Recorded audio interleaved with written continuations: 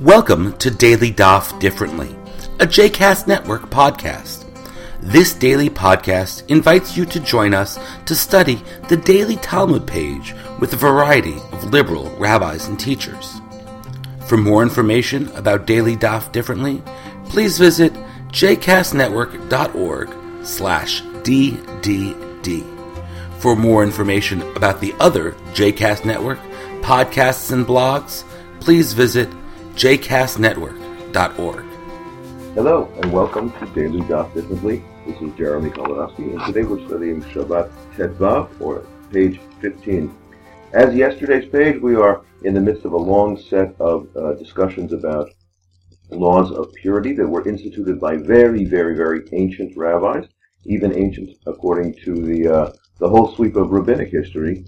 As we mentioned before, the laws of purity are quite different from the way we practice Judaism nowadays, and that makes it a little bit hard to understand, both hard to understand practically what's going on, and sometimes hard to relate to. There are a couple of interesting points that I want to call your attention to. One is the discussion that the ancient rabbis decreed impurity on Eretz Amim, the land of the other nations. This means, in practice, that if sanctified food that was supposed to be eaten by the Kohanim, were to touch land from another country, it would therefore become impurified. The reason that is given is interesting, but doesn't make a terrific amount of sense. It's that in the other countries they're not particular about marking out graves. We don't know exactly where the graves are. We should think that any of the land of Syria or Egypt, for example, might have touched a grave, or been a grave, or been the remains of a human body, and therefore, for technical ritual reasons, we should think of it as impure. This doesn't make a great deal of sense. First of all, we know that that's true about any place. What about 10,000 years before, 15,000 years before? But also, I think that it ignores a poetic element here, which is that they are trying to valorize and to state the specialness of the land of Israel. And this is almost an ideological claim about the difference between the sanctity of the Holy Land and other lands. The second interesting part is that it refers to the idea of a glass vessel, which is by definition earthenware, since it comes from sand, that has a hole in it, and earthenware is not cannot be purified by dipping it into a ritual bath, but glass, it is said, could be. So how can that be? That makes no sense. If it's earthenware, it can't be dipped in the mikvah. If it's not earthenware, it can be. And they say, well, we're talking about a glass that has been punctured and filled in with metal, filled in with molten metal, and it becomes, for that purpose, metal, because, in the principle that is articulated by Rabbi Meir, one of the sages, not universally held, but Hakol Holech Achar HaMa'amid. The item is defined by the element which makes it exist, which gives it standing. In that case, it wouldn't even be a glass vessel. It'd be a useless something with a hole in it if it weren't for the metal. Hence, that becomes metal. And it has a number of interesting applications, such as for cheese, right? Cheese was milk, and something made it stand. There was some coagulant that made it stand, so we're going to define the block of cheese by what made it coagulate. Or you might define a building by what gives it, makes it stand firm, and that relates to a number of issues. But what I think is actually most interesting is the sort of imagined rabbinic history that goes on this page. On this page, we talked about the fact that the people quoted are very ancient figures, Hillel and Shammai, and Shemaiah and Avtalion, even before them, and Yossi ben Yoezer, Yossi Ish Tzureda, people even before them. Where does this come from? What do the rabbis imagine about their own history? In Second Temple Judaism, there was a period of great ferment. There were a lot of really interesting groups and conflicting groups. One of the main ones was the Pharisees, known most thoroughly to the world from the Christian Bible and from Josephus.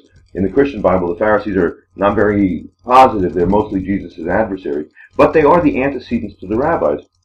The rabbis themselves of the Mishnaic time, the Mishnah is edited around the year 200, and almost all the figures who are quoted, they live at the end of the first in through the 2nd century. But the people who made the Mishnah, they didn't live really during temple times, and there are very few people quoted. But it is in the rabbis' interest. They want to claim that their very innovative style of teaching is actually directly linked, and clearly it is somewhat linked, but they want to claim a very direct link to the sages who lived in the pre-destruction era. Now, the rabbis never really speak of themselves as Perushim or Pharisees, but clearly they do want to link up their activity with some people who were famous Pharisees, in fact, the leaders of Pharisees in temple times. And among them are, apparently, Hillel and Shammai, Shemaiah and Avtalyon, but in particular also the Gamliel family.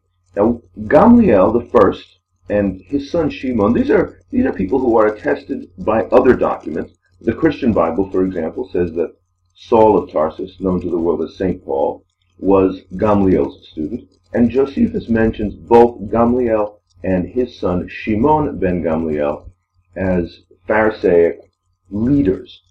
Our page also talks about them and says, Hillel, Shimon, Gamliel, the Shimon were the Nisi'im, the political and intellectual leaders of the community in the 100 years before the temple was destroyed. And what's really interesting to the rabbis is the claim that they are the direct descendants, intellectual descendants of those people as part of an unbroken chain of tradition.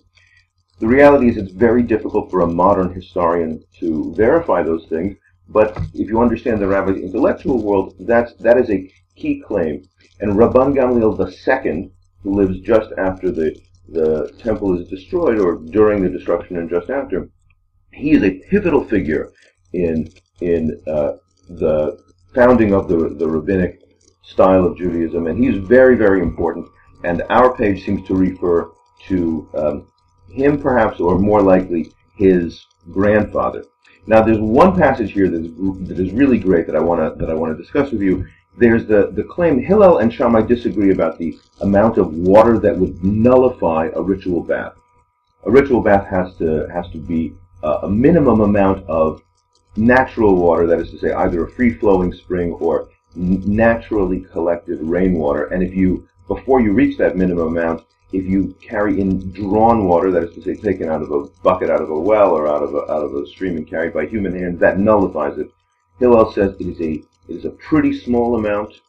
Shammai says it's a larger amount. But then come along two weavers from the Dung Gate of Jerusalem, and they say that we can attest in the names of Shemaiah and Avtalyon, even earlier figures than Hillel and Shammai, we can attest that they set the mark at a very, very, very small amount. Shlosha lugin, a very, very tiny amount would nullify the mikvah. And so, in a parallel text in a collection of teachings called the Tosefta, this is explained, and Rashi cites that on our page. This is explained. Why does it say that they were weavers, and why does it say they came from the Dung Gate?